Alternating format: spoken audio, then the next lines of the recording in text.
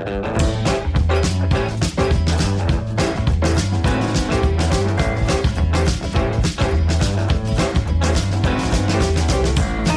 welcome to another episode of Papa Bear Hikes. I hope you all listened to my recent podcast about hiking challenges. It was titled Hiking for Patches. If you haven't, please go check it out. I labeled it Hiking for Patches because a lot of these hiking challenges involve, when you complete it, you send in a form and usually $5 or so, and they will send you a patch and you get assigned a number showing your achievement. And as I said in that podcast, hiking challenges could be fun. They could be motivating. They can help you maybe bring in some friends to join you. That's been the case with the Catskill 35. I've got a group of friends, John and Dar, who we've been hiking the Catskill 35 and having a lot of fun. Pat joins us on some of those, as well as my two sons. So it's helped us expand, myself at least, the group of people I hike with. And I enjoy these hiking challenges. Some of them, not so much maybe. Some of them I've got two in particular I'm just struggling to motivate myself with. The Finger Lakes Trail, which I have enjoyed. I started in 2008. Have a lot of great memories because I started hiking that when my youngest son was 11 years old. So a lot of that trail I hiked with my three boys. Not all at the same time, but at different times they joined me on those hikes. And I've had friends do other sections with me. And I'm of a 560 mile trail. I have less than 200 miles left to complete. Got a little bit of logistics problem and a little bit of a motivation problem. Doesn't exactly offer the summits or the views that some of these other hiking challenges have. But I think I can enjoy going through some of the small towns and meeting some of the people that make these towns special. Then there's the Catskill Highest 100 or 102. Okay, the book calls it the Catskill 67. So 67 plus 35 gives you 102. Okay. Some of the hikes are fun. Some of them give you some nice views. But quite honestly, I kind of got involved with this because as we were doing the highest 35, we had already crossed over some of the next 67. So we decided, well, let's just keep going. Let's get these 100 out of the way. But with 32 left, I'm struggling to stay motivated. Honestly, some of these hikes just feel like I'm checking boxes. They're not offering me much in terms of, wow, that was a real challenge to get up there, or what a view on the way up. Instead, it's just, okay, here's where we have to park. We're going to hike to this point and say we were there, turn around and go back to the car.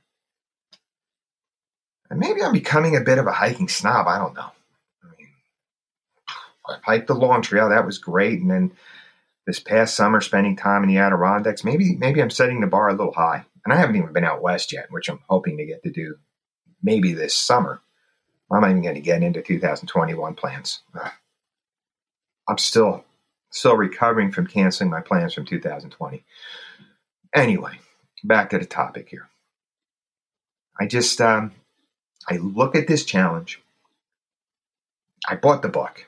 Okay, so maybe that's maybe that's going to be one of my motivating factors. I spent $22 or $23 for the book.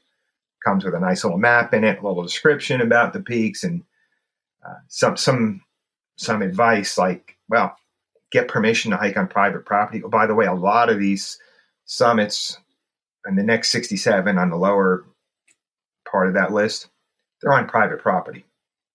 This is my favorite part of the book when the author suggests get permission, which is important. You should make sure you get permission because as outdoors people, we do not want to break that trust we have with private landowners. That's how trails get closed down. That's how we end up with reroutes and turning our worlds upside down. So yes, we want to get permission. But what I like is how to go about getting permission. Just knock on their door and ask. I drive 2.5 hours to get there. And anybody familiar with the Catskills knows there's no easy way around the Catskills. Everything feels like it's going to be 35, 40 minutes to get from trailhead to trailhead. So if I get up there and nobody's home, which has happened once already, what do? Then my favorite image, if somebody answers the door, here they come shuffling over to the door in their pajamas. Hey, Mr. Homeowner, Mr. Landowner, you got that nice peak up there I want to hike. Sorry to barge in on you on your breakfast. By the way, is that fresh coffee I smell? Wouldn't mind a cup. How about some of those scrambled eggs and bacon before I head out on the trail? What the heck? I think if somebody knocked on my door at 9 o'clock asking for permission to hike on my land, that would get old fast. How many times is that going to happen before that homeowner just puts a sign out in front of the house that says, no trespassing. Don't come by here. Don't bother asking me for permission. Just don't bother me. I don't think that's not going to go over well either. I just don't know if that's the right answer. If it's private property, maybe we just shouldn't be hiking on it, which leads me to my next dilemma with this challenge. Bushwhacking. I love the bushwhack. On the 35 highest in the Catskills, some of my favorite hikes involve bushwhacking. But it always went through my mind, are we compromising the leave no trace ethos? Are we kind of bending the rules here a little bit? Because you can't go through these woods, you can't get off these trails and start walking towards these summits without trampling on some wildlife. Or I should say, the vegetation. Let's start with the vegetation. There's probably wildlife, too, that we're scaring the crap out of and scattering all over the forest as we walk through. Already had a few encounters where we've come, I've seen snakes slithering away. But there must be other forms of wildlife we're scaring and disrupting, most importantly. And how long before we just start beating herd paths up to these summits? I struggle with that. I honestly do. I struggle with the ethics of bushwhacking. Is it ethical? And are we putting our hiking at risk when we do this? Are we giving some of these landowners some of the ammunition they need to say, hey, we don't want people walking on our property. Look what they're doing. Look at they're destroying it. And let's be honest, some people are just slobs. Some people are just going to leave their mess behind. They're going to eat their lunch and think nothing of just throwing their garbage around. It happens. It happens everywhere. We see it. And as these trailless peaks become more popular, we will begin to see more of it. And that concerns me, and I do struggle with that. I don't mean to gripe. I really don't. I don't mean to rant. But I did feel the need to share that with you after doing an episode on hiking for patches and hiking challenges. Well, thanks for hanging in there with me. On a positive note, because I do feel the need to end things on a positive note, I did have a great hike with John Special K Goral yesterday. Well, we'll just say recently. We don't know if this is going to air the day after. We had a fun hike up to Southwest Hunter. We had all the elements you want in a winter hike. We were able to get up there with micro spikes. There was a little bit of snow, but not deep enough that we needed to put on snowshoes. And then coming home was a little stressful. Well, I wasn't driving, so I would imagine for John it was quite a bit stressful because we were down to maybe 20 miles per hour at one point on the interstate. The snow had really started coming down on the way home. But we had a good time. I don't know that there is such a thing as a bad hike. We always make the best, no matter what the situation or the conditions. I just don't think there's any such thing as a bad hike. The only bad hike is the one that you decide you're too lazy to get out and do. All right, thanks for listening. And stay safe. Thanks for listening.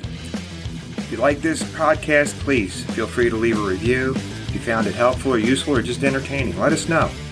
We can be contacted at papabearhikes@gmail.com or check us out at papabearhikes01 on Instagram. Thanks for listening. Get outside and have a great day.